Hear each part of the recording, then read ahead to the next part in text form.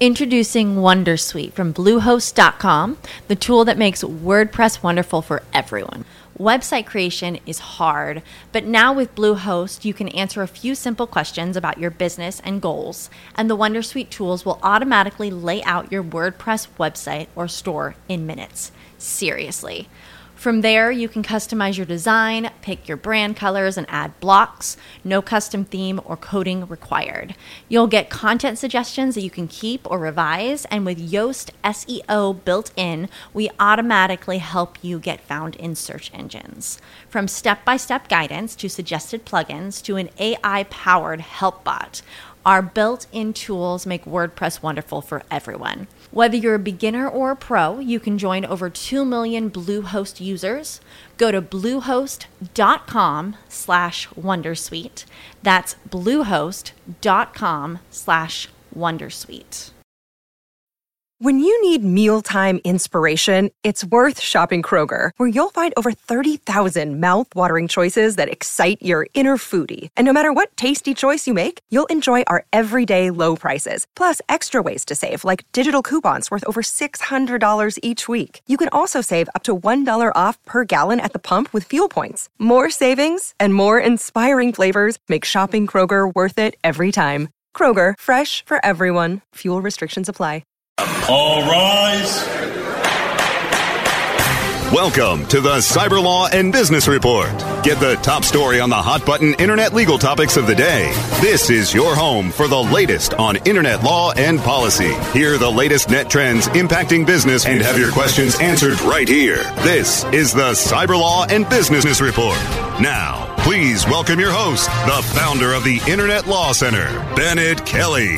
Good morning and welcome to Cyber Law and Business Report. This is Bennett Kelly broadcasting live from the Internet Law Center here in Santa Monica, the heart of Silicon Beach. Please be seated. We have a great show for you today. We have a lot of news to discuss, but our featured segment today, we're going to be talking with Harry Nelson of Nelson Hardiman. And he is quite a unique and accomplished individual, a lawyer, an entrepreneur, and a thought leader in the field of digital medicine and or digital health. We're seeing the internet revolutionize so many different industries, and one area that's often overlooked is its impact on the delivery and the market for healthcare.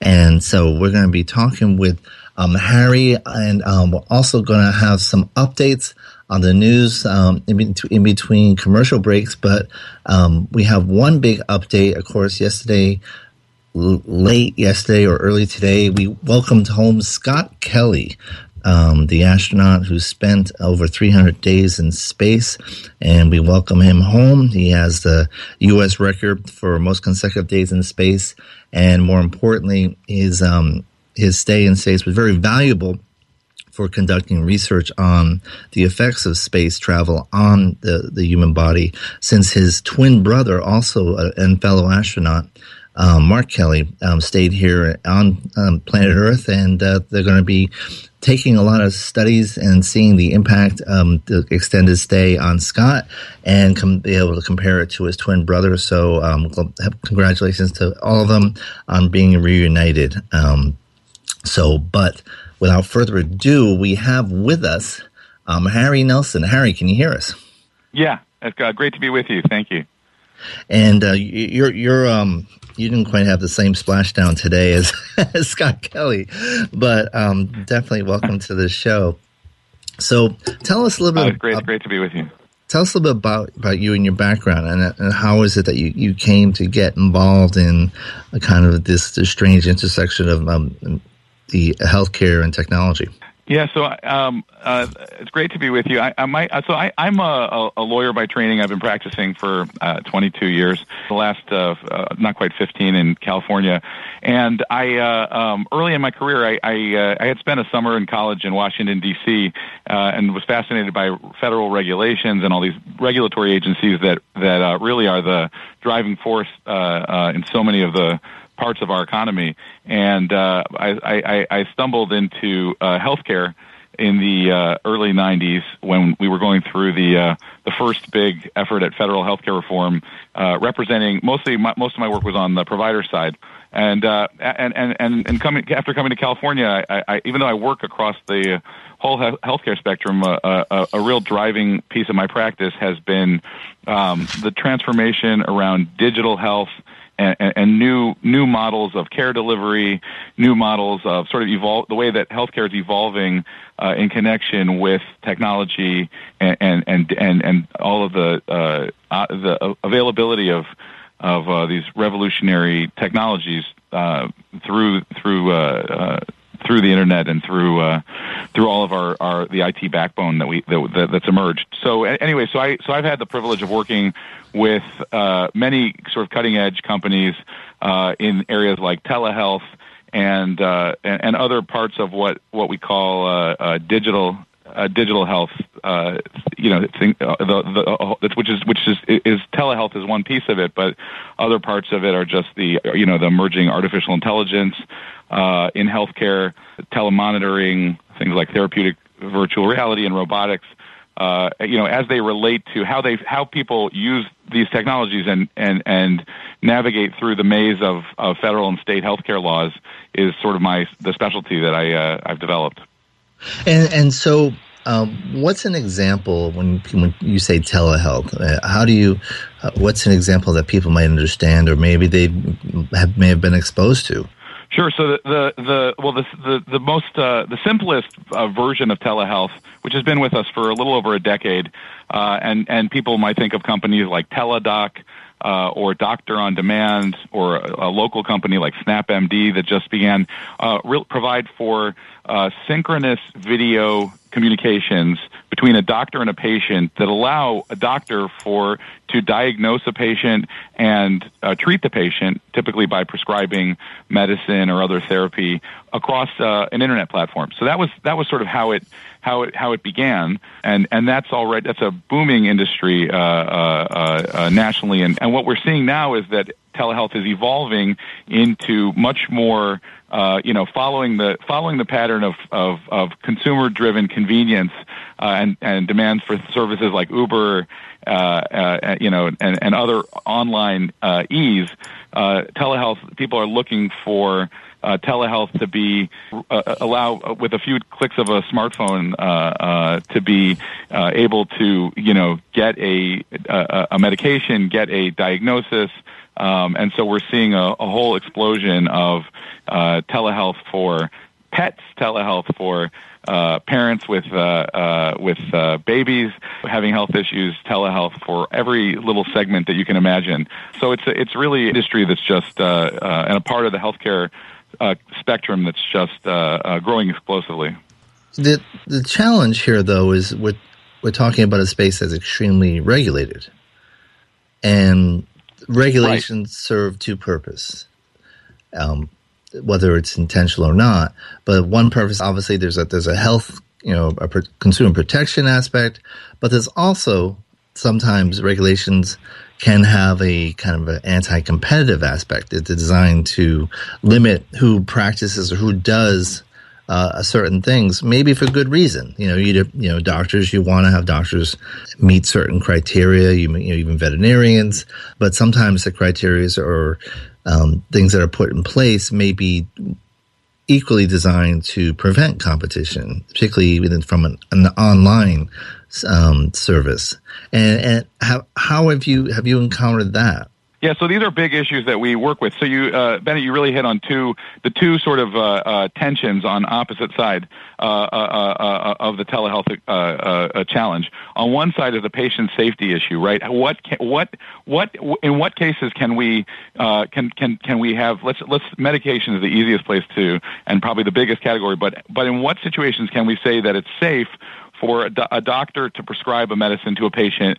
Can you rely on my Fitbit recording and me telling you what my heart rate is Right. Do you need me to be there in person? There's that side of the equation, and there's legitimate reason to care, right? In the 90s, in the early 2000s, we saw explosion of internet pharmacies and a real huge crackdown because people were dying getting medications without a lot of controlled substances, without controls. So that's one side of the equation, is we have to worry about patient safety. And then on the other side of the table, you have doctors and health professionals, health organizations that are worried about protecting themselves from competition. It's a very tricky issue because while we want to make sure that patients are safe, and while, physicians or hospitals or nurses may have a interest in making sure that nurses from a neighboring state or from another part of the country can't come into California, that from a public policy standpoint, we only want to protect. We want to make sure that consumers are safe. We don't really, there are narrow trade organizations that have very strong interests in limiting what doctors can do where, but those aren't necessarily in the public interest. And the Supreme Court, by the way, took this issue up 2 years ago in the North Carolina dental case. And tell us about that. Can I? Please, go ahead. So in 2014, what happened was in the middle 2000s, teeth whitening really changed as a business, and there were brick and mortar teeth whitening places opening all over the country, and including in North Carolina. And they were the technology around teeth whitening became much safer, and so you had all these non-dentists opening places, and the dentists in North Carolina, the dental board, said we got to crack down on this. Only dentists can practice, and ultimately that was challenged up to the Supreme Court, and the Supreme Court said that antitrust laws apply to the dental board, and they apply to all of the professional licensing and trade organizations. Right, is the implication of the case, and so as a result of that case, there's a new level of scrutiny of when the rules that limit who can do what in medicine are being applied. Are these rules that protect consumers and patients, or are these alternatively rules that just protect health professionals from competition? Now, we were talking yesterday offline, and I mentioned a 2002 conference I went to that the FTC was having, and was focusing on state regulations. Obviously could have some legitimate stated purpose, but primarily seemed to be geared towards protecting, insulating offline businesses from competition from online.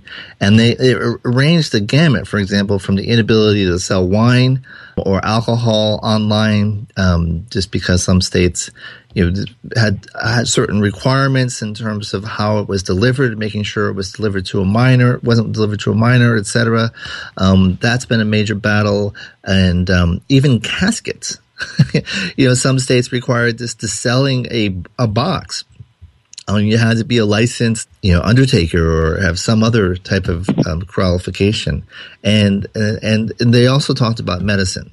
And there was a strong case was made, particularly in rural areas, for the ability of doctors to serve underserved areas through technology that they wouldn't be able to reach in the physical world.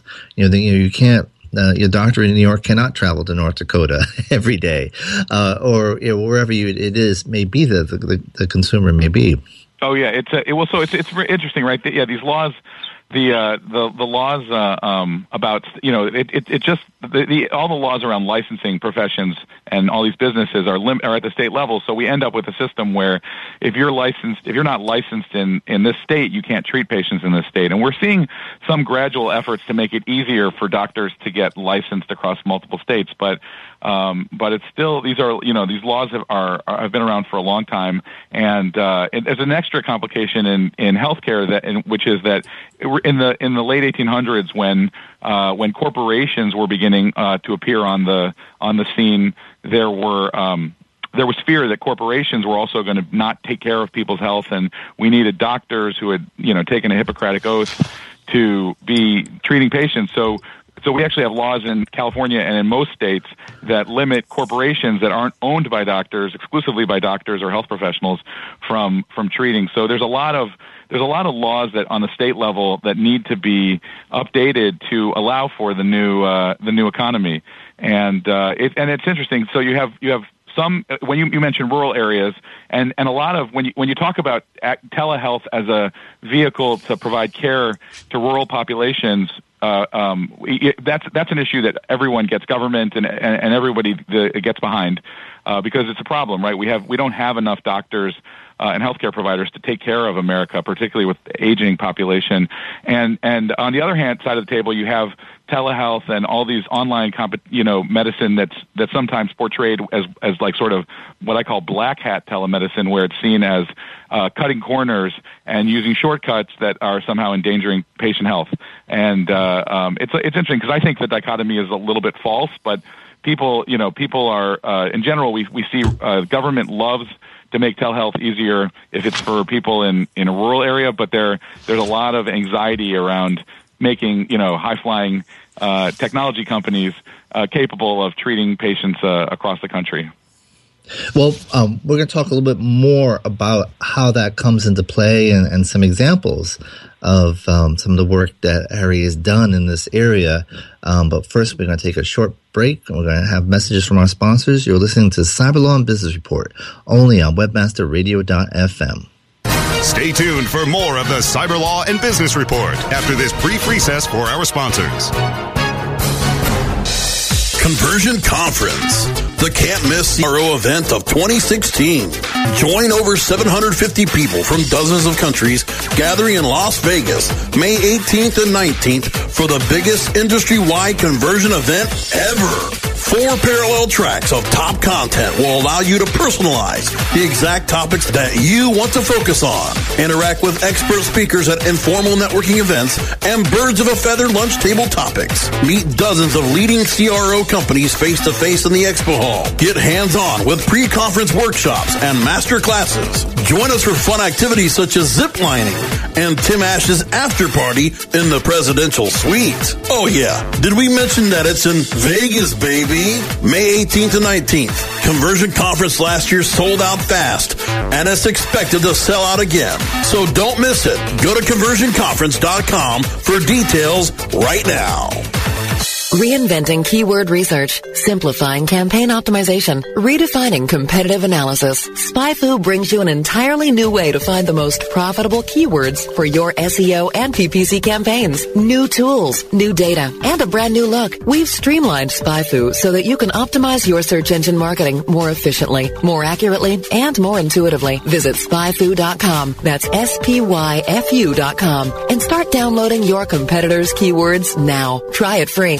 Looking for a white label SEO and social platform for your clients? Think eBrands. Free and unlimited SEO audit reports. eBrands. Premium Facebook apps and welcome page creators. eBrands. Twitter management app, analytics, and mobile site generators. eBrands. Let eBrands manage your search and social media campaigns and give you and your clients access to their white label dashboard, which have great reports that will wow your clients and deliver great ROI and results. Try eBrands for 30 days. Go to eBrandsWithAZ.com or call 1-866-625-5717. That's eBrands with a Z for eBrands.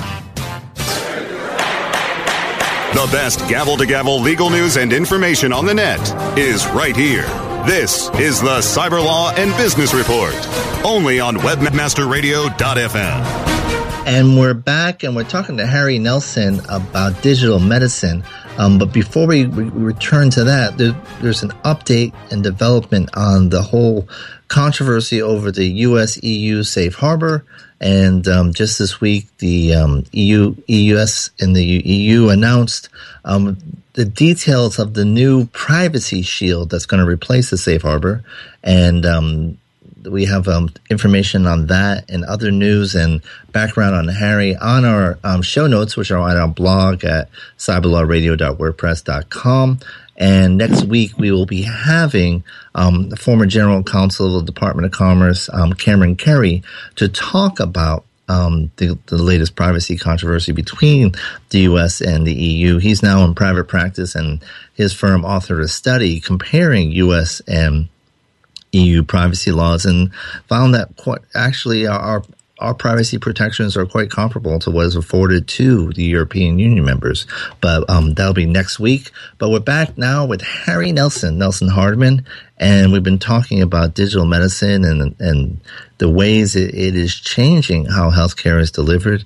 And Harry, can you talk about some of the success stories you've encountered? Absolutely. So we've worked with a number of companies that had models that had not been used before, and one that I'd love to share. We worked with a number of companies, a company called Direct Dermatology and a company called Spruce Health, on a model in an area called teledermatology.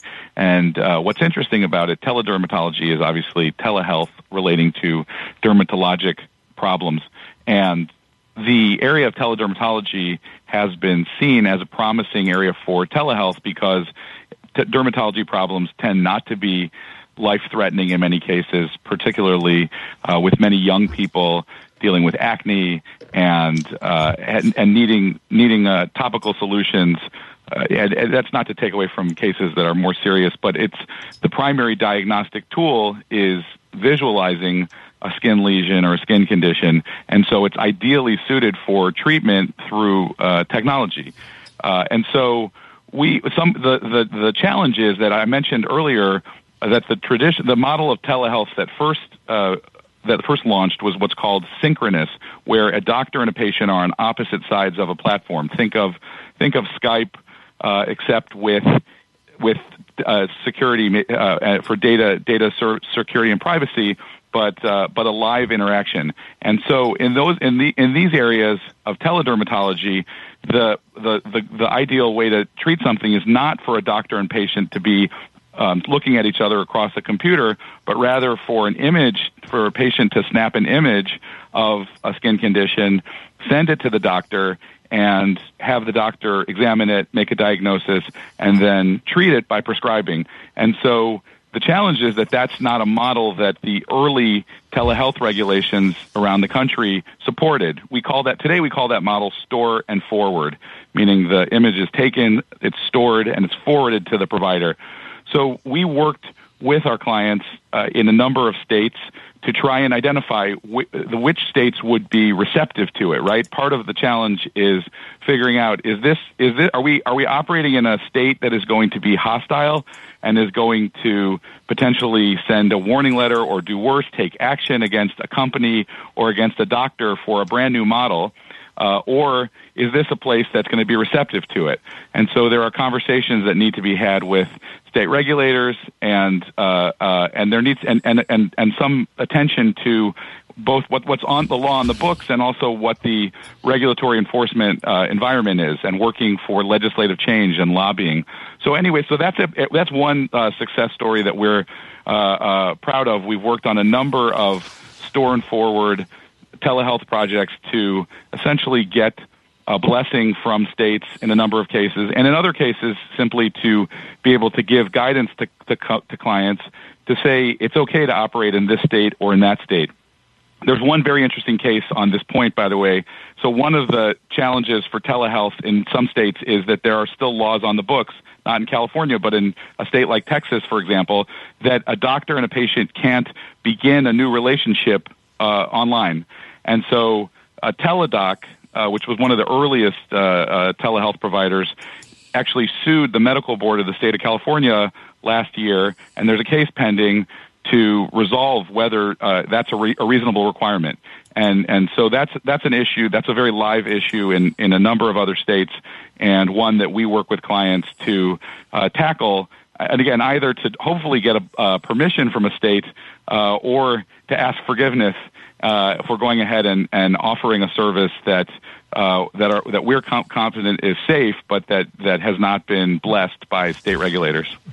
No, the operative word is state regulators, and the field of medicine, like the field of law and many other fields, are regulated at the state level.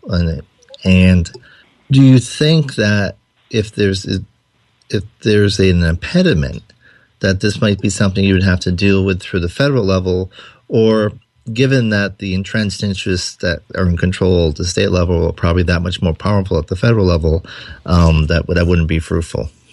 It's a great question, Bennett. There's a real push-pull between federal and state regulatory power. Yesterday, there was actually a very interesting Supreme Court case on health data where it was an unusual case where the state of Vermont was trying to collect health data and requiring insurance companies to provide health data, and there were some companies that were large self-funded employer plans covered by a federal law called ERISA, and they said, nope, we're covered by federal law, so we don't have to report health data to the state, and the Supreme Court agreed with them. Because at the end of the day, in this narrow area of employer pensions and health plans, if you're a self-funded plan, you're subject only to federal law.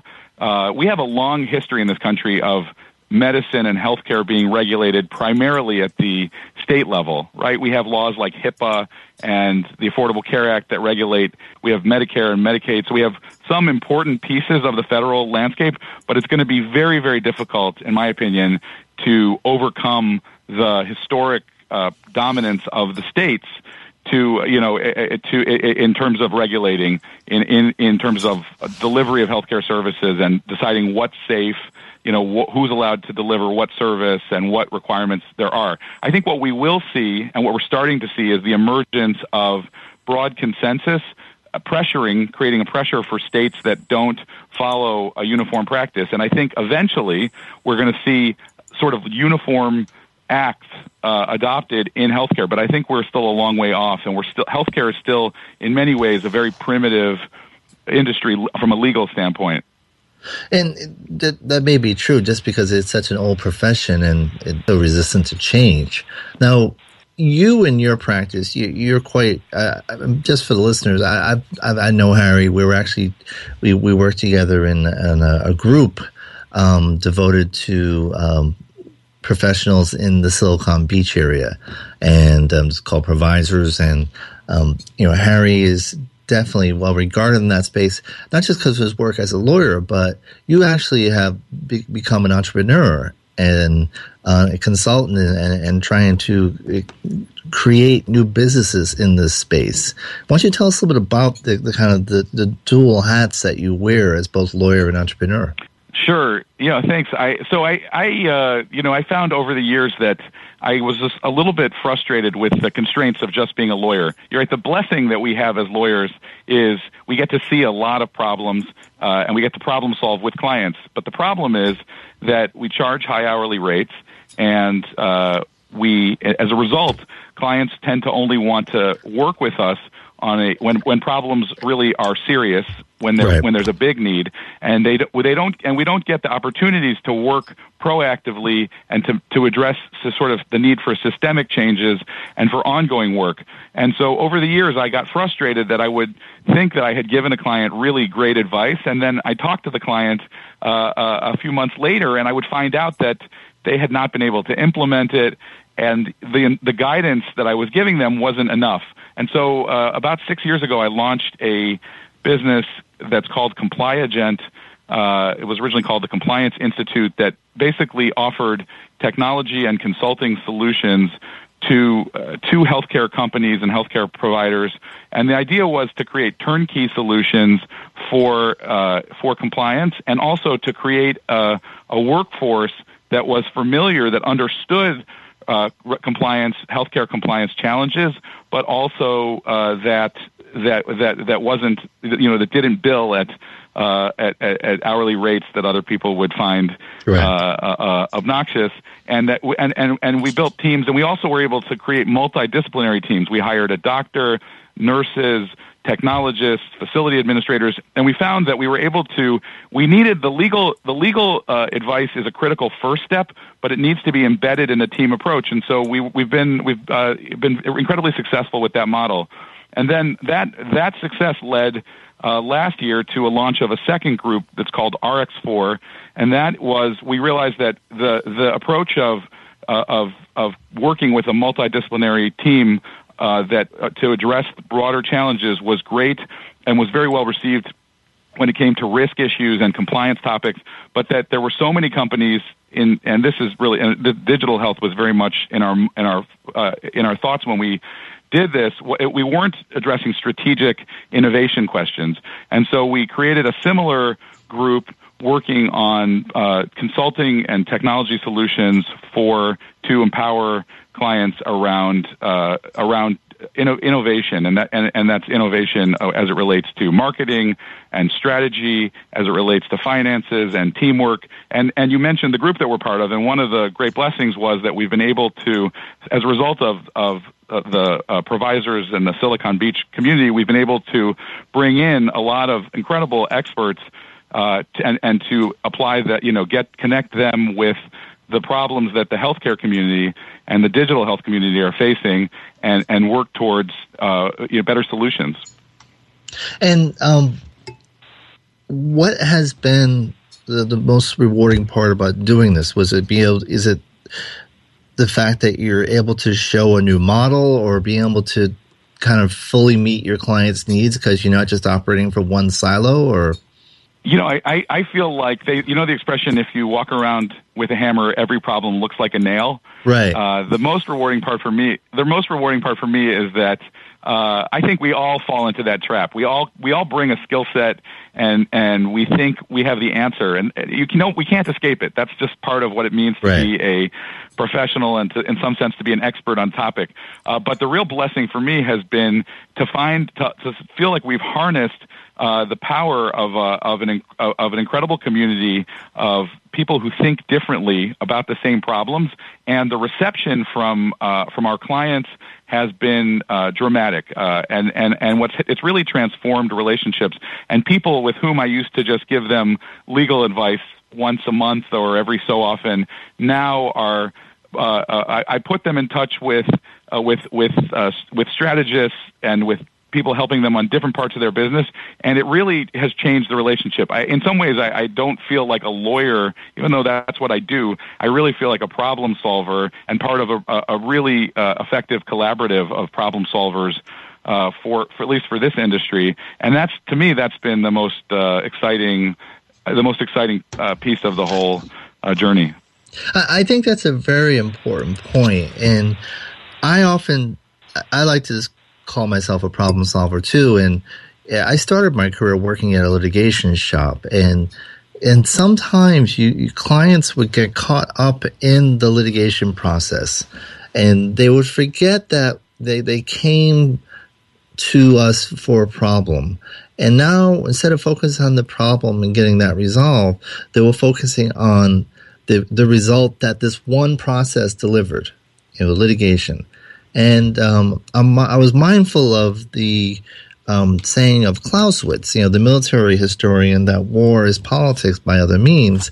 But at the end of the day, what you're seeking is a political solution.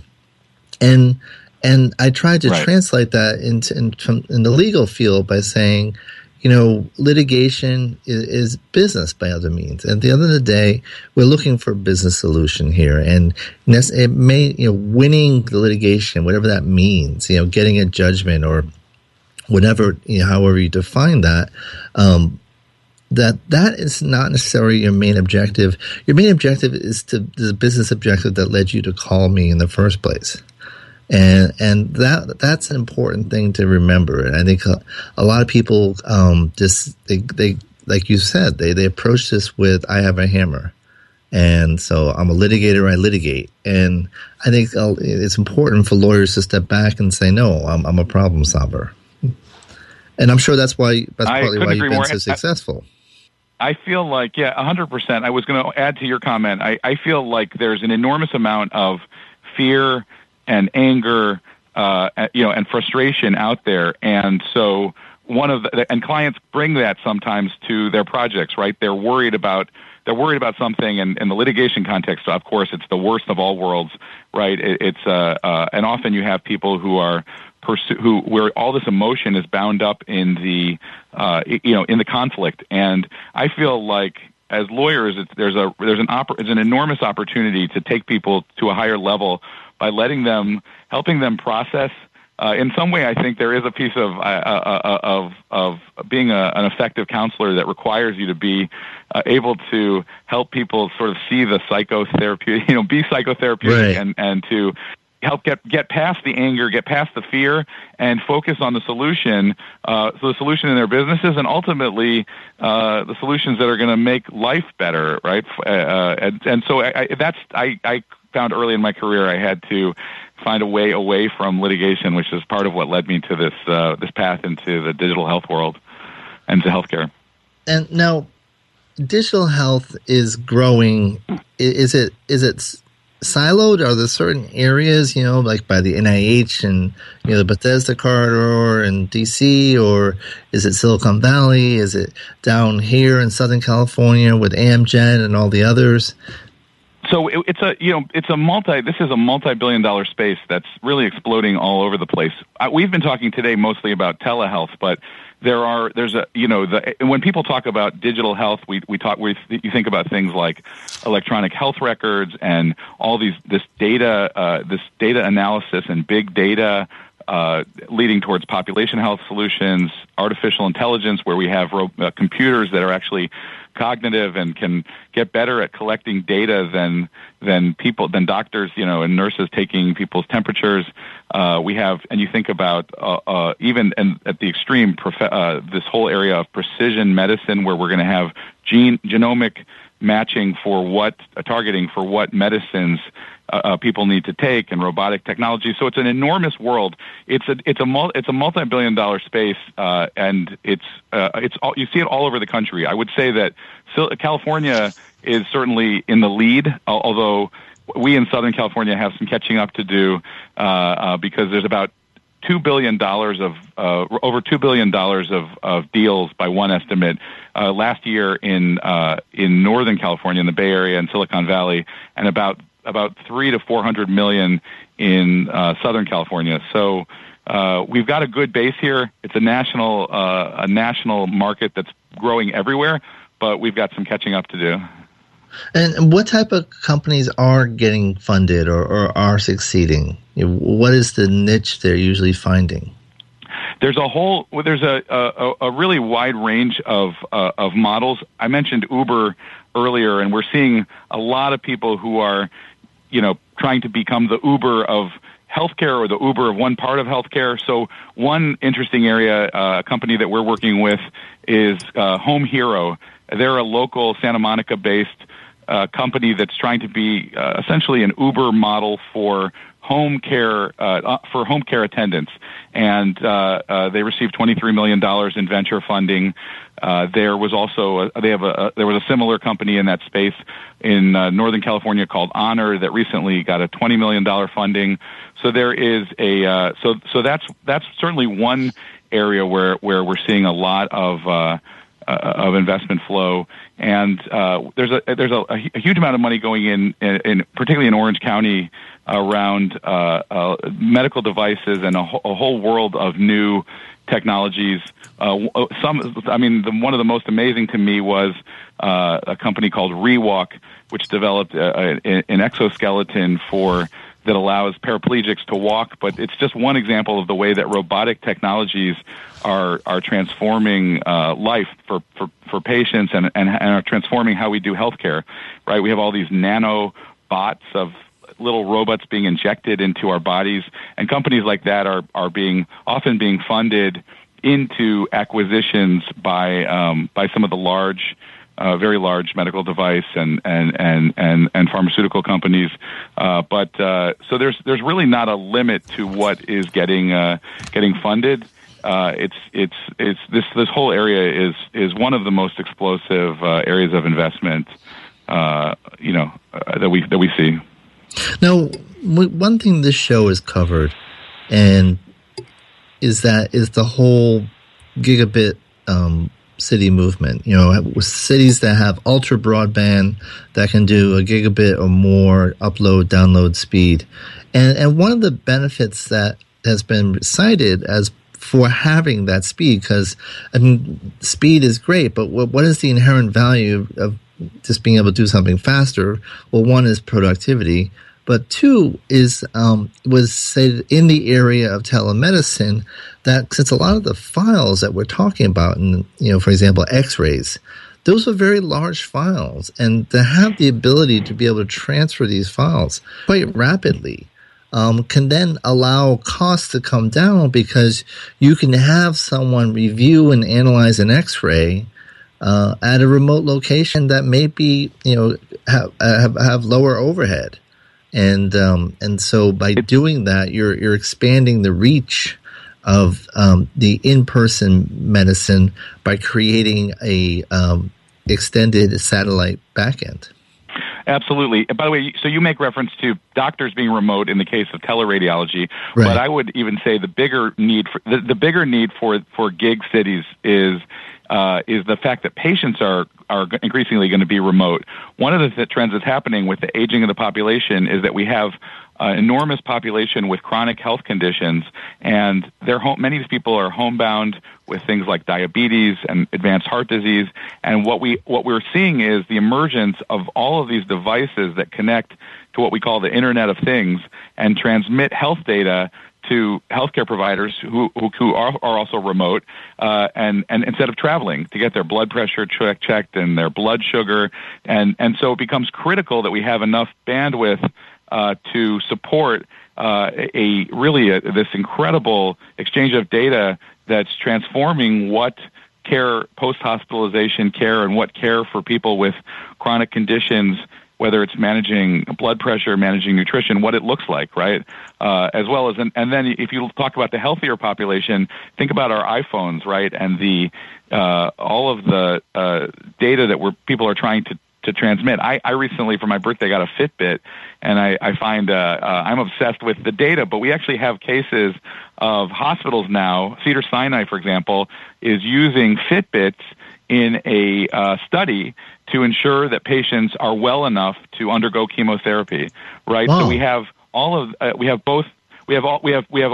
telehealth being used and telemonitoring. I would call that more telemonitoring, where it's just data as opposed to treatment online digitally, but you have it happening for the aging population and the sickest people in our society, and you also have it happening with healthier people, or those of us who are trying to be healthier. And it's so there's a massive need for broadband bandwidth, and it's absolutely a critical piece of what the future of our cities and communities look like. Well, that's really fascinating. We're going to take a short break. When we come back, we're going to wrap up, and you can tell us where we can learn more about you, and we'll have some quick news updates after these messages. You're listening to Cyberlaw and Business Report, only on webmasterradio.fm. Stay tuned for more of the Cyberlaw and Business Report after this brief recess for our sponsors. Hey, this is Danny Sullivan to talk to you about Bruce Clay Incorporated. They've made Inc. Magazine's list of growing private businesses and have exhibited and sponsored at my conferences since the very beginning. You've seen their search engine relationship chart, or you've read their SEO code of ethics, so you know they're SEO experts. But did you know they can help you with PPC, web analytics, web design, marketing strategy, promotion, and branding? Yep, get everything you need for success in the online marketplace. You can check it out from the professionals at Bruce Clay Incorporated. For over 10 years with offices worldwide, they've got the answers you need. Check them out today at bruceclay.com. Whether you are an online business or domain name investor, you need access to the best names. With over 270 million domains already registered, finding the right names at the best price requires a great wingman. Namejet.com puts you in the pilot seat by giving you fast and unparalleled access to some of the best premium and expired domain names on earth. As the #1 domain name auction platform, Namejet.com is the best place to find domains for your business or investment. So light the afterburners to the domain name aftermarket and fly over to Namejet.com at Mach speed to get great domains today. Namejet.com. Is buying something that is made in the USA important to you? How do you know that it really is made in the USA? Certified Inc. is the only supply chain audit company on the planet which qualifies country of origin labeling. If it's important to you as a consumer to know where the products you buy and use in your own home come from, then it's also important for your customers. Visit us at madeinusa.net and find out more. Go to madeinusa.net because it's that important. The best gavel-to-gavel legal news and information on the net is right here. This is the Cyberlaw and Business Report, only on webmasterradio.fm. And we're back, and as I mentioned, you can get information on Harry and Nelson Hardiman on our blog, which is at cyberlawradio.wordpress.com. And as always, you can tell us what you think. You can follow us on Twitter at cyberlawradio. And so, Harry, what do you see as the next emerging thing? What should listeners be looking out for?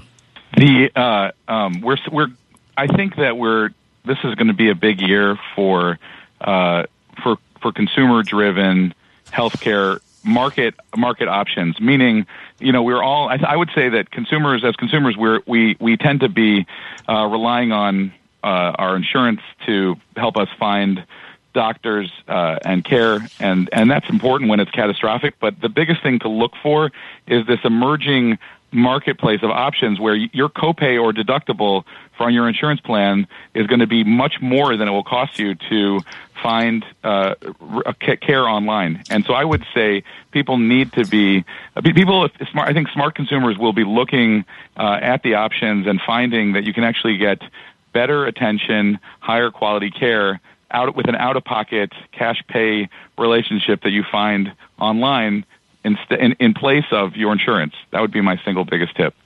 Interesting.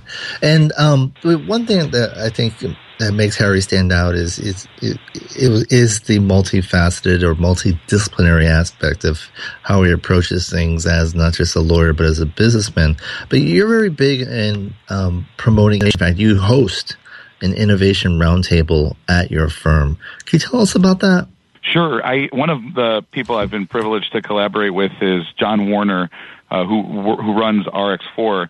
And John and I co-host, and John leads an innovation group that meets on the second Monday of every month in our office in West LA, an innovation affinity group.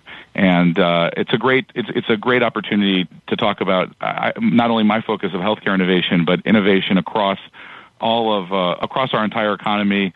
We're having a program this coming Monday, March 14th, on the topic of innovation in law and professional services and the way that technology is changing the way that lawyers practice. So it's a terrific group that meets on the second Monday of every month. And anybody who's interested should contact me. I would be glad to have you come. Now, in terms of if people want to learn more about you and your practice, where should they go? So I appreciate it. So my law firm I blog and I write extensively on my law firm website, which is nelsonhardiman.com. And then I also, this past year, I started writing a personal blog at harrynelson.com.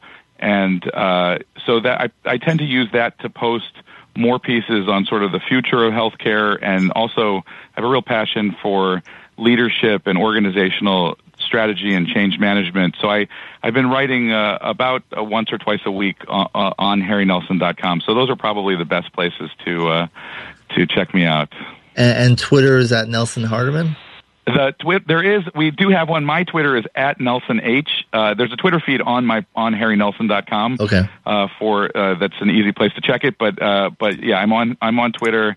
And the law firm is as well. But I've been I'm fairly active, trying to keep people abreast of what's going on around healthcare. And I think it's safe to say this is going to continue to be an emerging field. One, because of necessity. Where we have a lot of challenges in healthcare, and as we trying to reach people and able to make sure people have access to healthcare, but also I think there's the driving force of trying to control health costs, and if we can use technology to keep that down, then affordability is not that far off from accessibility. The two are very much related. Yeah, absolutely. America has the not so proud designation of being the most expensive. We spend more on healthcare than any country in the world, and we have about the 37th best system by some measures. So it's absolutely technology and digital health are a huge piece of the puzzle, in my opinion, of bringing down cost and improving quality at the same time, which is a big challenge ahead of us. And on that point, you just raised that we're number 37, and I don't recall many people making that chant. We're number 37. But in terms of your space, are there other countries that are doing telemedicine or doing the delivery of healthcare through technology better than we are? It's a great question. There's a lot of activity coming out of Germany, out of Israel, out of India. Those are sort of places that around the world that I think of as telehealth development, innovation hotspots. We're actually hosting a delegation of mHealth companies from Israel who are in the United States for the big HIMSS Health IT show in Las Vegas, which brings together 40,000 health IT professionals, where I'm actually heading as soon as we finish. But so there's a lot. Those are kind of hotspots. And then in terms of the need for telehealth, I'd say the entire developing world is actually an incredible opportunity to improve healthcare in South America, in Africa, and in poorer countries, which ironically have cell networks but are missing core healthcare infrastructure. So right now we think of doctors and dentists going over and doing medical missions in Central and South America and Africa. I actually think that we're going to look at a future where we'll be able to take on health problems much more systemically through telehealth in all of the developing world. And that's definitely a positive story. I think what a lot of people fear is the reverse, that medical services will be farmed out, outsourced to less developed countries, and people will be getting potentially lower quality care. Well, I'm going to say something that might be controversial, but please do. I can back this up. I can back this up.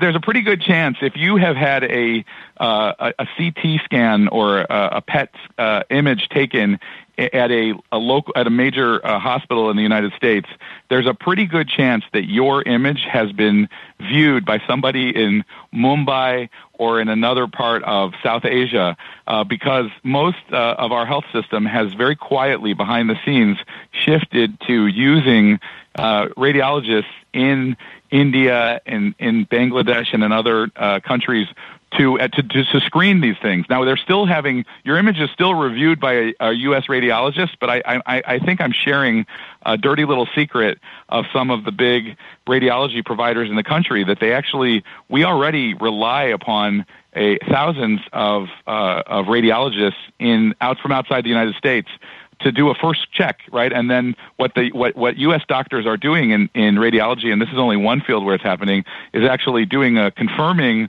review, and it's a way of making sure patients are safe. But if you don't think that you're being treated by doctors outside the United States, you may be surprised.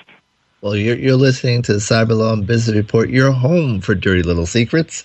Harry, I want to thank you for sharing that and for all your insights today. It's been a pleasure talking to you. And everyone, please, check out his blog and check him out on Twitter, Harry Nelson at Nelson Hardman. It's been a pleasure having you. Next week, we're going to have Cameron Carey's going to come back, the former General Counsel of the Department of Commerce, to talk about where we stand on the U.S. and the EU Privacy Shield. Check out our blog for information on that, on Harry, news updates. Congratulations to Without My Consent for releasing a guide for image takedowns for revenge porn. And also, Mark Rendazzo, who's a friend of the show, he's written a great piece on whether the First Amendment is safe from Donald Trump. I agree with this piece, and I actually wrote one myself. Those are on the blog as well. So thank you for joining us this first week of March. We're glad to have you. Tune in next week, same place, same time. We'll be here from the heart of Silicon Beach, giving you more insights on cyber law and business right here on Webmaster Radio FM. Be sure to check us out at the Internet Law Center at internetlawcenter.net.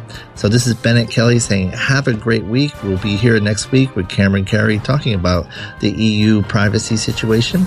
Until then, be safe. Have a great week. Thank you, Bennett.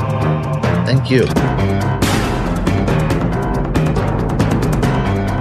This has been a presentation of WebmasterRadio.fm, the world's largest business-to-business radio and podcast network. We welcome you to sample past episodes of this program, as well as our complete library of programs, on demand or on the air via our 24/7 live audio stream at www.webmasterradio.fm. The opinions expressed on this program are those of the guests and hosts and do not necessarily reflect those of WebmasterRadio.fm's management or sponsors. Any rebroadcast or redistribution without authorized consent of WebmasterRadio.fm is prohibited. When you need mealtime inspiration, it's worth shopping Kroger, where you'll find over 30,000 mouth-watering choices that excite your inner foodie. And no matter what tasty choice you make, you'll enjoy our everyday low prices, plus extra ways to save, like digital coupons worth over $600 each week. You can also save up to $1 off per gallon at the pump with fuel points. More savings and more inspiring flavors make shopping Kroger worth it every time. Kroger, fresh for everyone. Fuel restrictions apply. When you need mealtime inspiration, it's worth shopping Kroger, where you'll find over 30,000 mouth-watering choices that excite your inner foodie. And no matter what tasty choice you make, you'll enjoy our everyday low prices, plus extra ways to save, like digital coupons worth over $600 each week. You can also save up to $1 off per gallon at the pump with fuel points. More savings and more inspiring flavors make shopping Kroger worth it every time. Kroger, fresh for everyone. Fuel restrictions apply.